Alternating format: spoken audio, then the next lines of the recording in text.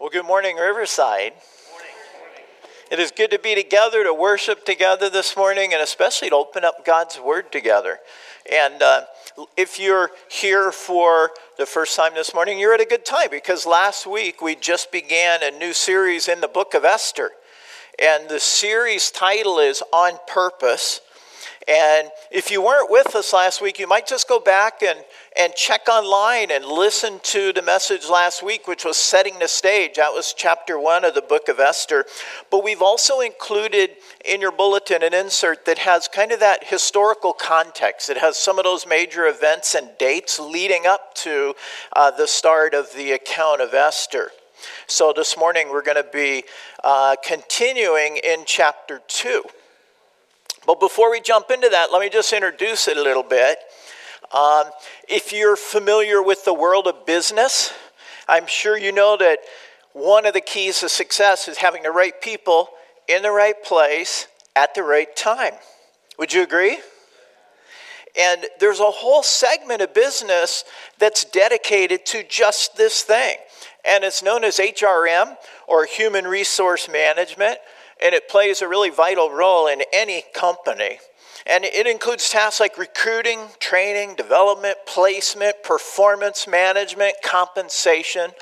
All of those are the role of the Human Resources Department. Now, it's been 10 years now since I left the corporate world, 10 years this month.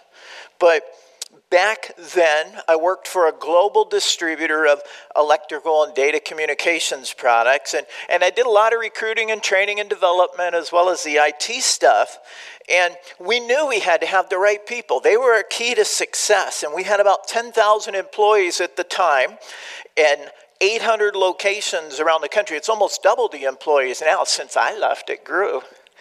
But these people, they're in 800 locations, and our goal, our purpose was to supply 1.5 million products to 150,000 customers all around the world.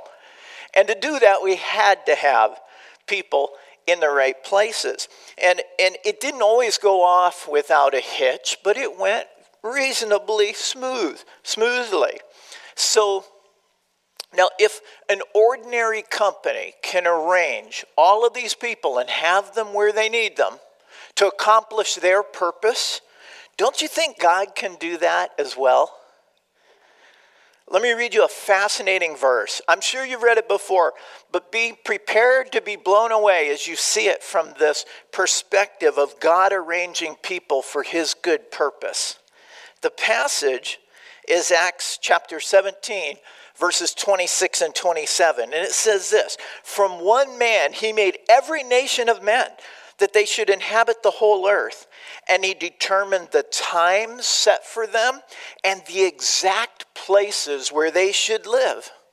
God did this so that men would seek him and perhaps reach out to him and find him, though he is not far from each one of us. Did you catch that? God determined the times and the exact places for every person. And he did this to further his purpose, which is the salvation of mankind. Have you ever thought that God placed you in a specific point in time and a specific country and a specific location? And he did it for a purpose, to further your chance of coming to know him. And to assist those around you to do the same. This is his clearly stated purpose. But there's another thing I find really fascinating about this passage. Notice, first of all, that there's a lot of sovereignty in it. It says he determined the times and places. God is God, and he can do that. He's sovereign. But there's also a lot of free will in this passage. Do you see it there? It says, so that men would seek him and perhaps reach out to him and find him. That's our responsibility, to respond to God's revelation to us. I don't believe God forces himself on anyone.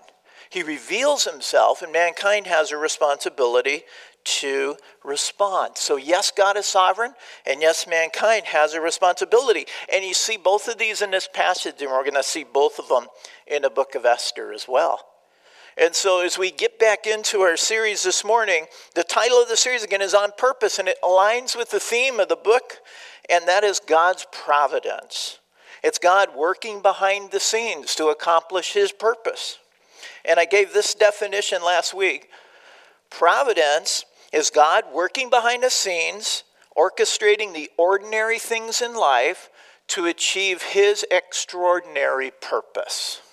That's providence. It's not something miraculous necessarily. You don't see any miracles in the book of Esther. You see God working through the ordinary things to accomplish his extraordinary purpose. And so we can't see him. We don't see even his name in the book of Esther. We look out, we don't see God physically, but we see the evidence of him. We see the evidence of him throughout this book and in our own lives and all around us. So, God orchestrating the ordinary things to accomplish his extraordinary purpose. God places people exactly where he wants them to accomplish this purpose. So the message this morning is placing the people. And we're going to be in Esther chapter 2. It's 23 verses long. And the outline will have three parts. We're going to look first of all at the search in verses 1 through 7. And then secondly, the selection in 8 through 20. And finally, the scheme in verses 21 through 23. So again, it's a little longer text, so we won't read the whole thing up front, but we'll read it a little bit at a time as we work our way through it. So we'll begin with the search. And verse 1 of Esther chapter 2 says, "Later, when the anger of King Xerxes had subsided, he remembered Vashti and what she had done and what he had decreed about her." Let me just stop there for a moment, because again, your translation might say King Ahasuerus. And Ahasuerus is the Hebrew name. Xerxes is the Greek name. It's talking about the same guy, so don't be confused by if your translation says Ahasuerus. And verse 16 tells us, first of all, that this is now 7 years later. And remember what chapter 1 said? Verse 16 says it's 7 years into Xerxes' reign. Chapter 1 said it was 3 years into his reign.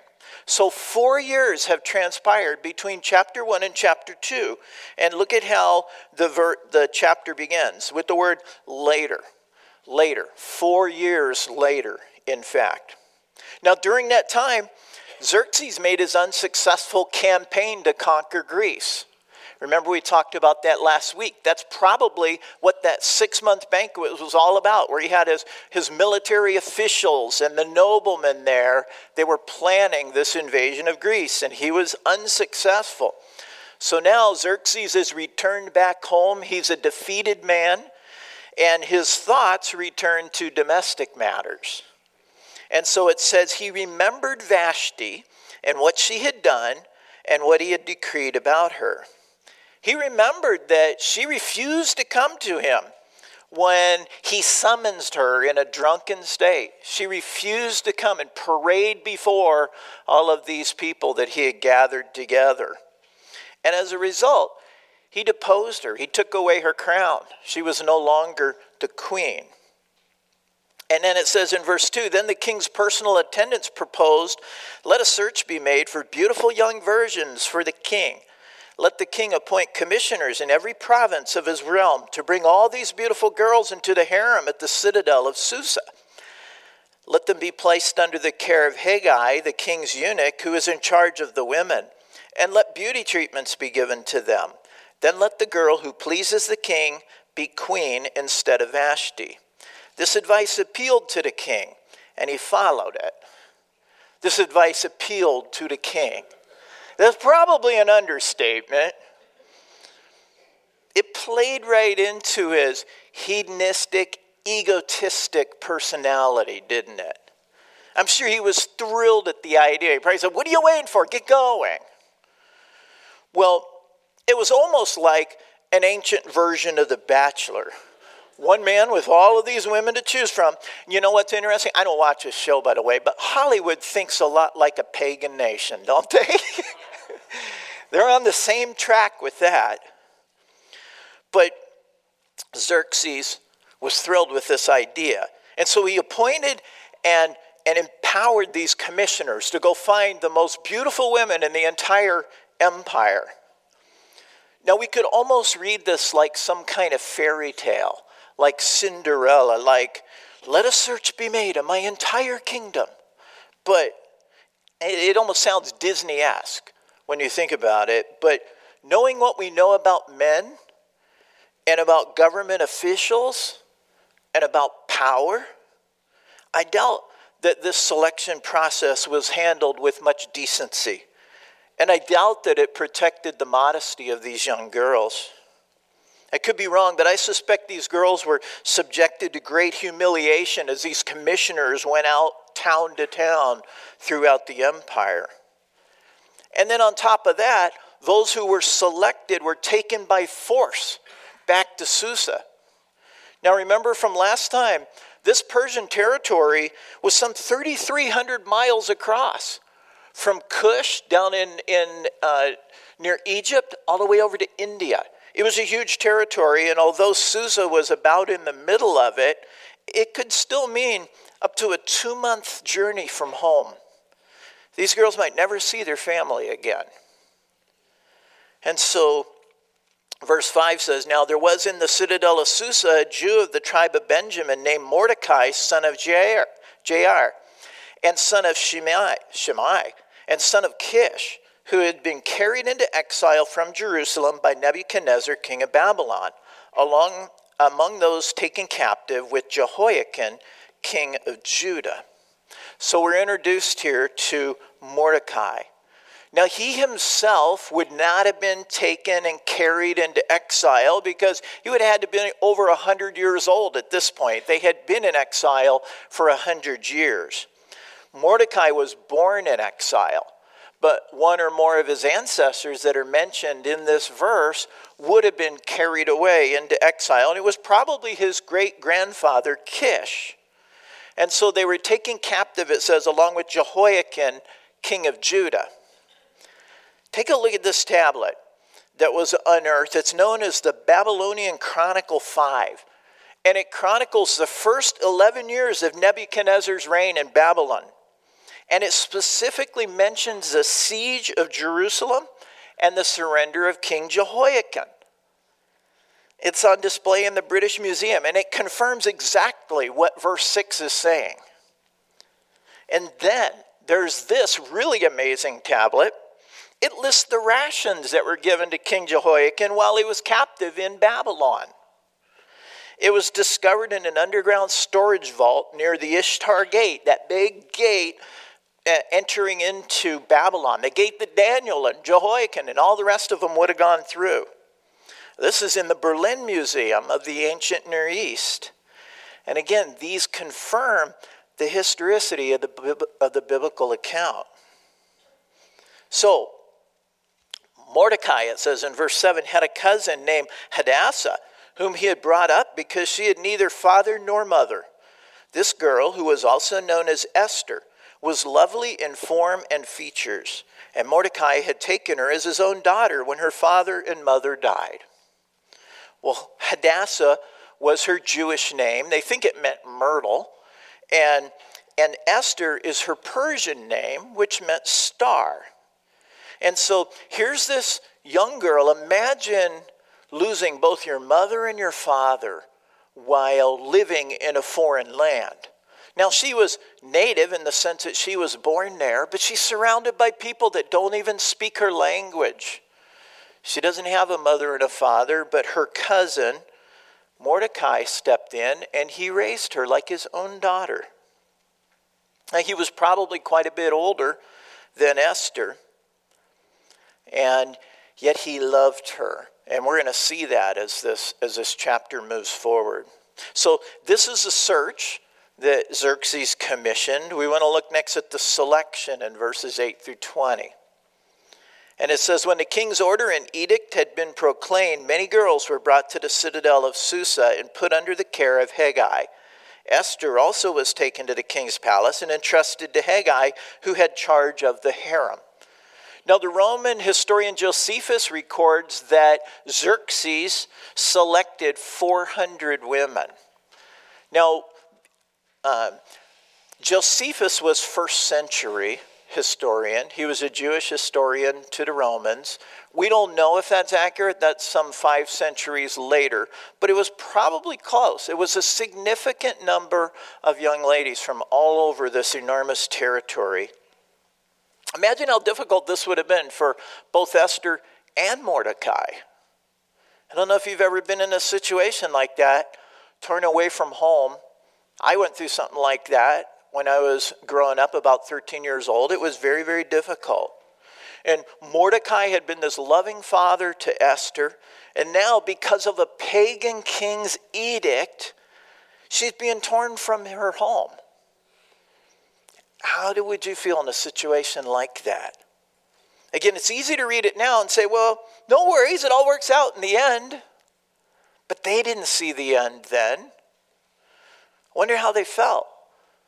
I mean, they might have felt like their whole world was falling apart. Like, where's God? Has he forsaken us? Has he forgotten? Where's God in this? I'm being ripped from my home and taken into this harem. Do you ever feel that way sometimes? Like your world's falling apart? Maybe it's something like the loss of a long-time job, or a medical diagnosis that comes back, or maybe the loss of a loved one, and everything changes. You may wonder, where's God in the midst of this? Has he forgotten about me? I'm reminded of a song that Casting Crowns released several years ago, and it's called Just Be Held. And the chorus says this: so when you're on your knees and answers seem so far away, you're not alone. Stop holding on and just be held. Your world's not falling apart. It's falling into place. I am on the throne. Stop holding on and just be held. What a great thought. Your world's not falling apart. It's falling into place. I'm on the throne. Stop holding on and just be held. You know what? That takes faith to believe that. Faith in a God who has a good purpose in everything he does. But then we sometimes get to see it even firsthand in our own lives. Maybe you've seen this in your own life. Everything seemed like it was falling apart. And then on the other side, years later, you look back and you see how God was orchestrating that whole situation providentially for your good and for his glory. Well, the bridge of the song says this: and not a tear is wasted. In time you'll understand. I'm painting beauty with ashes. Your life is in my hands. And I love that. And this is what we see in the book of Esther. But it's, again, easy to see in hindsight looking back once you know how it all ends. It's a lot harder when you're in the middle of it, isn't it? God's at work. And he's placing people in our lives, and he's placing us in just the right place to accomplish a purpose that he has for us, and he can make something extraordinary happen. Before we go on, I want to look at a little more of the archaeology. Here again is a picture of the ruins of Susa and the citadel, and the palace complex alone covered more than 300 acres. And notice it sits up on an embankment. That's not a natural embankment. Xerxes' father Darius had that built by hand. It's an adobe embankment 50 feet tall, and it was lined with mud bricks. And it created a foundation for the whole complex, but it also let it sit up above all of the surrounding countryside so people could see it. Now, the women's quarters is this area shaded in red. This is where Esther and the girls would have been taken. It's more than 500 feet long from end to end. And last time, remember we saw that enormous complex with those 36 columns, 70 feet tall. Just to give this a sense of scale, well, first of all, here's some other points in that. But here's about how big that palace would be on this whole setting. I mean, this thing is enormous. And so it gives us a little sense of the scale of this. But here's an overhead drawing of the entire area. This has been developed by the archaeologists who've been uncovering it. And notice how the quarters are divided into two. where I put the red circle there, the women's quarters or the harem were divided into two. Just make note of that because we're going to see a reference to that in a few verses. And then here's a ground level view of one of the rooms. This is one of the rooms in the women's quarters in the harem. This might have been right where Esther was. She was in one of these rooms. Now remember last week we said that Persia actually had 4 capitals. This one, Susa, was kind of the winter retreat for the kings, but they had 4 capitals and they had very similar palaces. There was a palace in Persepolis that was a lot like the one here. It's one that Xerxes built. And here's just a part of that palace. And it was better preserved and parts of it have been restored. And that is the harem. It's called the Harem of Xerxes in Persepolis. And you can see the size of this. All we have in Susa is just the foundation. But then this is a reconstructed hall within the Harem of Xerxes at Persepolis. So this is kind of like what Esther's surroundings would have looked like there in Susa. It was a magnificent structure. It's a far cry from just the dirt ruins that we see in Susa.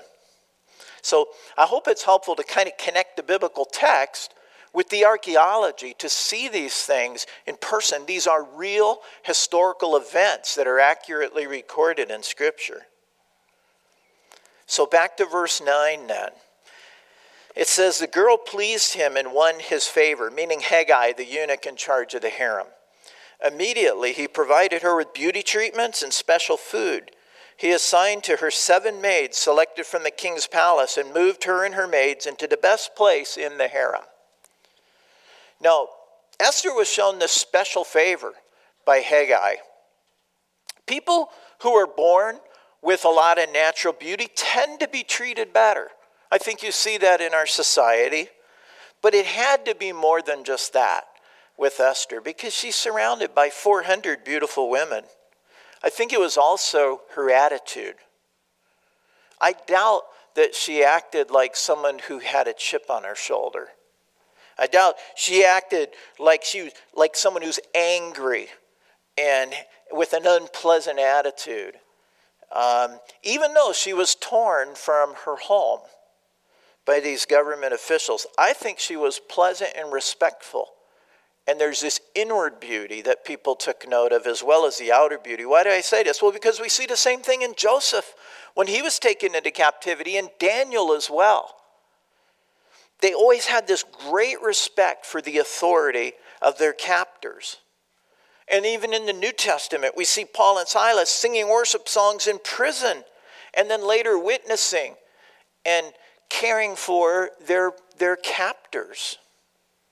So there's this joy in the face of persecution. And that's how we should be too. And yet what I see in Esther and Joseph and Daniel is very different than what I see in a lot of Christians today in the world.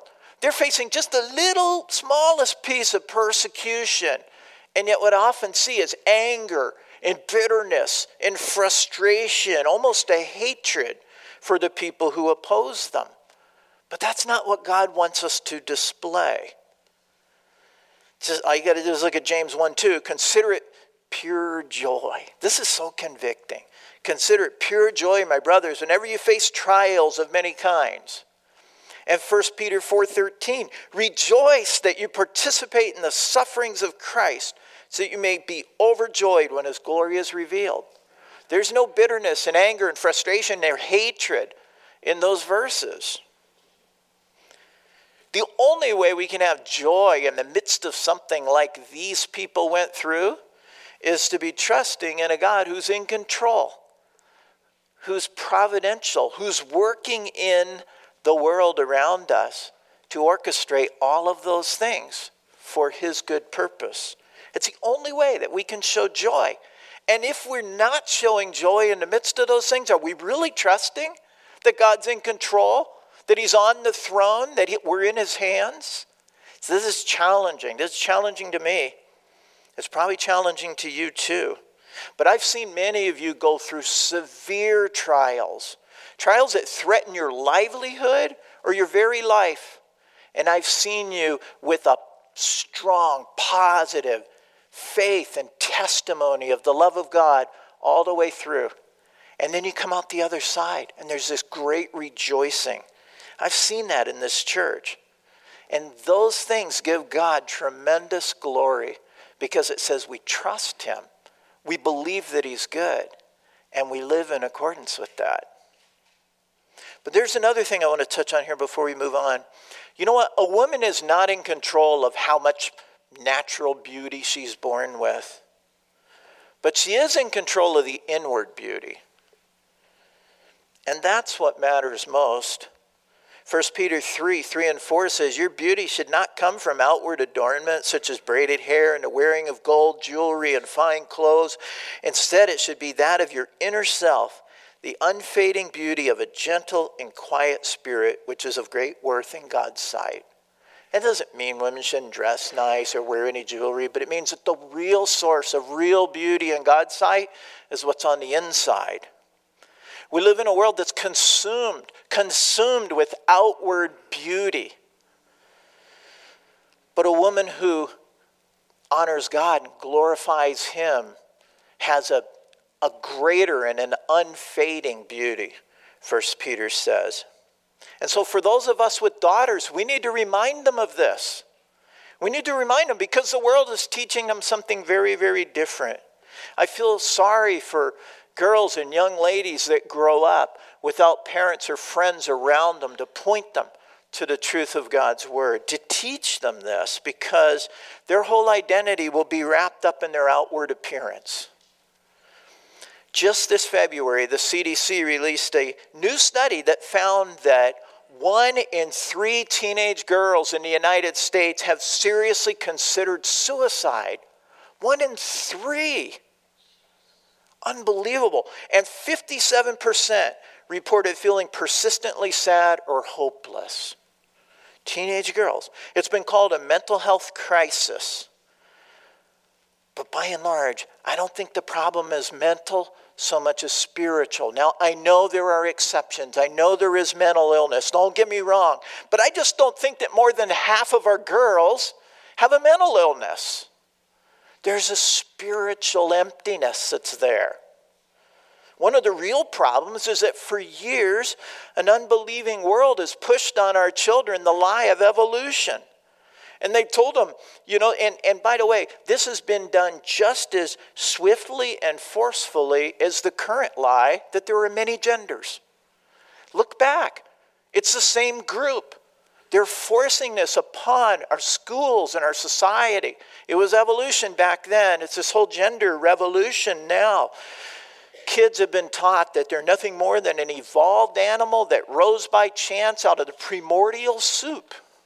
From the goo to the zoo to you. This is who you are. And they teach it as though it's true. Evolution robs people of the dignity and the purpose and the glory that God has given them. They don't know that they're special because God has made them special. He made them in his own image. And they don't know that God loves them so much that he gave his only son so that they could become his children. Our schools and our secular society have failed these people, these young people. And so we need to make sure that the church doesn't fail them as well. We need to tell them the good news. This is why it's so vitally important that as a church, we get involved in programs like Crossroads Kids Club that goes into the schools, like the Backyard Bible clubs this summer. They're so important. We should all be thinking, has God placed me here for such a time as this to get involved in telling these young people that they're loved, that they are special, that God made them for a purpose, that they're made in his image? Well, verse 10. It says, Esther had not revealed her nationality and family background because Mordecai had forbidden her to do so. Now here we get another glimpse of Esther's character. It's seen in the respect and obedience that she has for her cousin Mordecai. She listened and she respected his wisdom and she followed it. She didn't say, you're just a stupid old man. What do you know? I think a lot of young people today would look at an older person, you're just a stupid old man. She was submissive and obedient.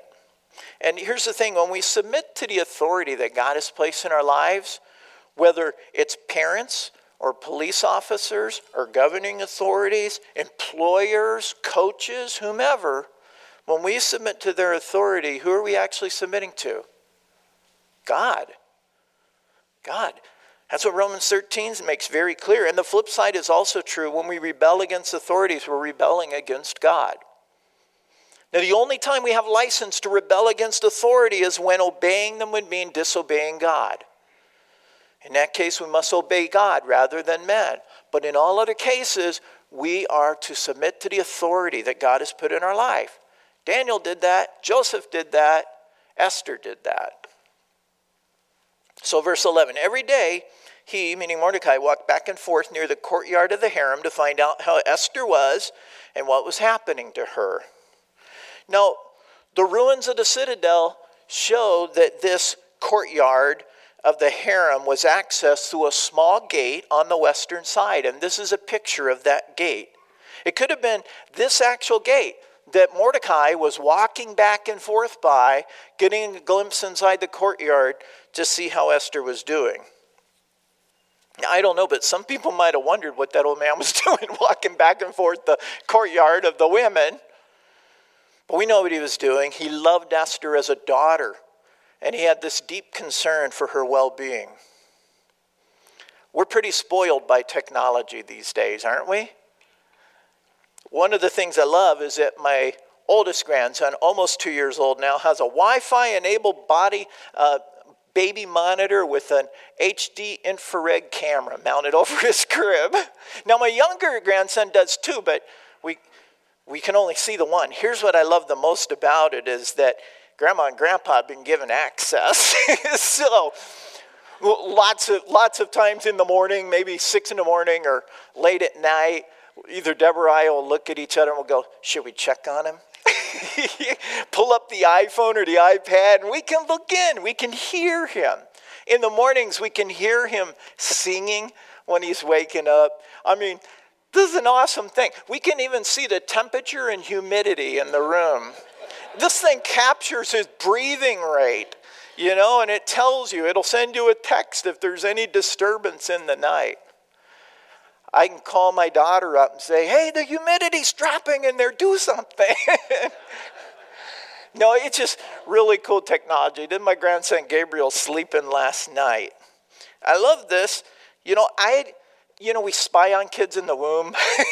No, we spy on them in the crib. I don't know what the long-term psychological effects are going to be of this when they learn that their parents and grandparents have been spying on them all their life.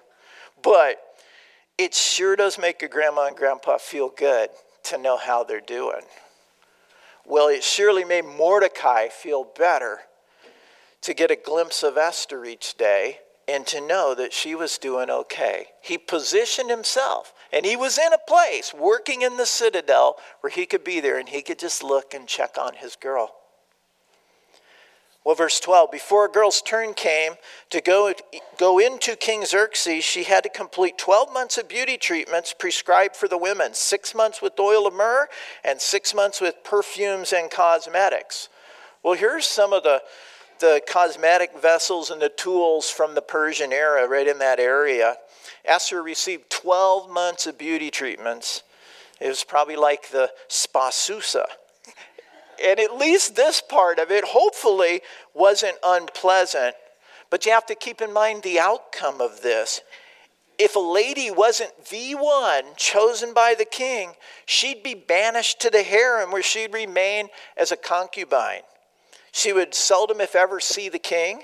She'd be forbidden to have a family of her own husband, and to raise a family. She's basically a widow forever. That would be the outcome.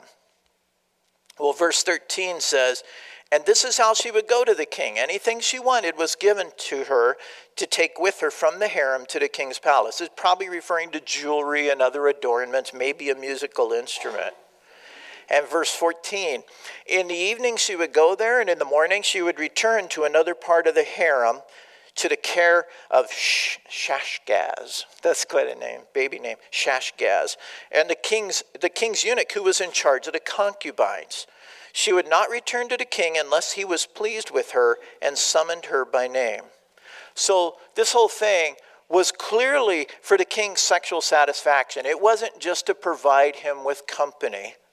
Every girl, though, that went to the king was considered his wife, not a mistress, but a wife, but with a much, much lower status. And kings would have as many as hundreds of wives. Now, notice in verse 14 that in the morning she would return to another part of the harem, to the care of Shashgaz, the king's eunuch who was in charge of the concubines. She wouldn't return to the same area with the virgins. She's now in the section with the concubines. And we saw that overhead picture of the citadel there, and we see it divided, that women's quarters, the harem, divided into two parts. Well, the concubines may have been kept in that larger area under the care of Shashgaz, and the virgins in the smaller area under the care of Hegai. But what they find in the excavation matches exactly what we see in the text again. And so verse 15 says, when the turn came for Esther, the girl Mordecai had adopted, the daughter of his uncle Abihail, to go to the king, she asked for nothing other than what Hegai, the king's eunuch, who was in charge of the harem, suggested. And Esther won the favor of everyone who saw her. So here again, Esther's submissive. She follows the counsel of Hegai. And verse 16, she was taken to King Xerxes in the royal residence in the 10th month, the 10th of Tebeth, in the 7th year of his reign. Now the king was attracted to Esther more than any of the other women, and she won his favor and approval more than any of the other virgins. So he set a royal crown on her head and made her queen instead of Vashti. So here we see that Esther is installed as the queen in Persia. And this happens long before there's a threat against the Jewish people. God is moving his people into place. He has Mordecai in a specific place. He has Esther in a specific position for his good purpose. So, does this mean then that God condones the type of exploitation of women that we see in this passage? Does that mean that he's supportive of that? No, he didn't cause or condone the immorality. But in his providence, he used it for his good purpose, right? He works all things together for good. Remember what Joseph said to his brothers? You meant it for evil. God meant it for good. It's easy to look back and see God's providence in the accounts of Joseph and Daniel and Esther because we're looking back in hindsight. But do we see God's providence when we look around today in the world around us? Do you see it?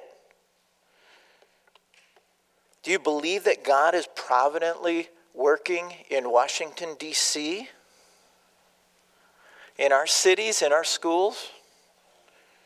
Do you see your world falling apart or falling into place? Again, it's easy when we're looking back, but the challenge is, what about right now? Well, we should see God's providence. We should be able to be joyful in the midst of this, because you know what? We've got the end of the story. We read the end of the book. We know how it ends. Those who are in Christ win. Amen? So, we need to be joyful. Well, verse 18 says, and the king gave a great banquet, Esther's banquet, for all his nobles and officials. He proclaimed a holiday throughout the provinces and distributed gifts with royal liberality. Now, if you or I were in Esther's place, wouldn't it be easy to think that God's purpose has been fulfilled? I cried out to God and he rescued me and he's placed me in a prominent position. I'm the queen. God's purpose has been fulfilled. And indeed, God did bless her, but when God blesses, it's seldom, if ever, just for us. Yes, he blesses, but he desires to bless others through us. Think about Abraham. Genesis 12:2, God says, I will make you into a great nation and I will bless you. I will make your name great and you will be a blessing. And in 2 Corinthians 9:8, New Testament, and God is able to make all grace abound to you, so that in all things, at all times, having all that you need, you will abound in every good work. See, God blesses us not just for our own benefit, but also with the expectation that we'll use those blessings to bless and to serve other people. You could say that God blesses us on purpose. He blesses us for a purpose, and it's not just us. He wants to bless others through us. We always see that when God works. So we should consider, in what ways has God blessed me? The old saying, count your blessings. If we can't spend a long time counting our blessings, we got a lot of blessings. In what ways has God blessed me? And then the challenge, how am I using those blessings to bless and to serve the people around me? That's what we need to be thinking about. It's a challenge. It's hard. We need to do that. And then verse 19, when the virgins were assembled a second time, Mordecai was sitting at the king's gate, but Esther had kept secret her family background and nationality, just as Mordecai told her to do. For she continued to follow Mordecai's instructions as she had done when he was bringing her up. Now, it's uncertain what this second gathering of virgins refers to. There's a couple different ideas. Some say, well, that's the group that Esther was a part of, and the first gathering of virgins was when King Vashti was selected way back. Well, there's nothing to support that. And besides, during the second gathering, Mordecai's in a different place than he was back then. Another possibility is that even though Esther was chosen as the queen, Xerxes was so pleased with this whole process that he said, hey, let's do that again, so that he could add to the royal harem. I hope that wasn't the case, but that probably is the most likely explanation. But a third possibility is that when Esther was chosen, there were still some virgins that hadn't gone to the king yet. And they may have been gathered together and offered up in marriage to other nobles and dignitaries. We see some of that in the Babylonian literature, possibly. But the key thing here is that Esther continued to keep her nationality a secret. And Mordecai is now sitting at the king's gate. And so this leads us to this final short section, the scheme, in verses 21 through 23. Now, this is not the small gate leading to the courtyard of the women that we saw earlier. It says, during the time Mordecai was sitting at the king's gate, Bigthana and Teresh, two of the king's officers who guarded the doorway, became angry and conspired to assassinate King Xerxes. So again, not the little gate, but the king's gate. This was not an entrance to the city. It was an entrance to the complex, the citadel. And so here's a picture of the king's gate. And this massive gatehouse, it was 130 feet wide and 100 feet long. And the roof was supported by 4 columns, which didn't survive, but they were estimated to be about 40 feet tall.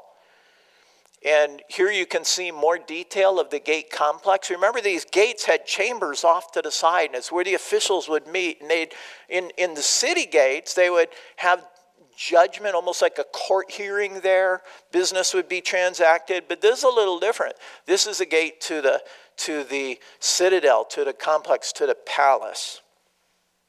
And here's a view looking through the gate and down toward where the royal palace would have stood. And so it's right here that Mordecai was sitting. And it's a privileged location within the citadel.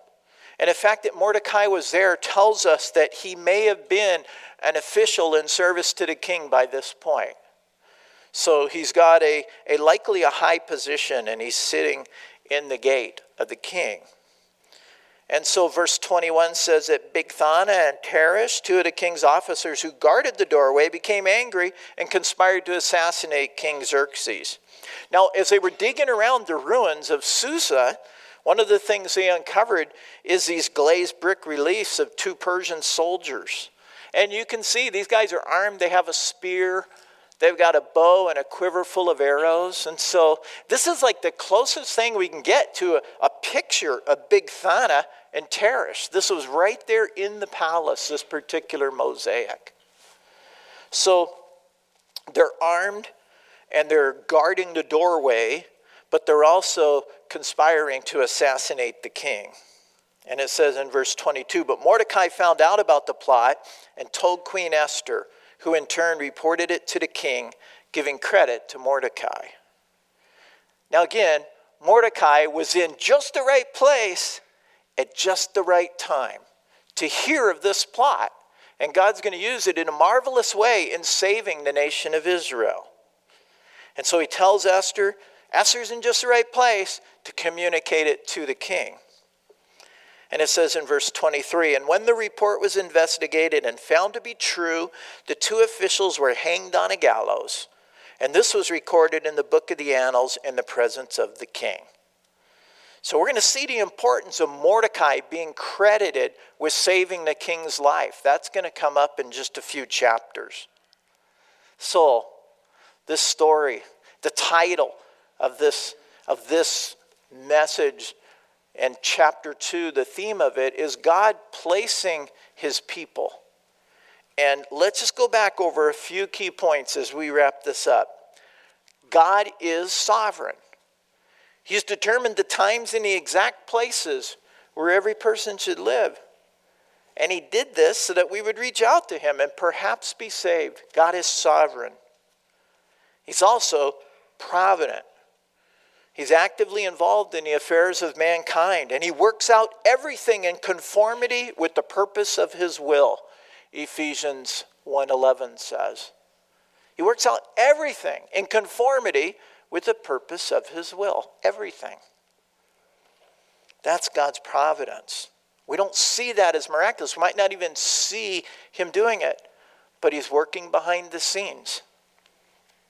Now, knowing this, that God's sovereign and that he's provident, should bring us confidence and joy when we face opposition and even persecution.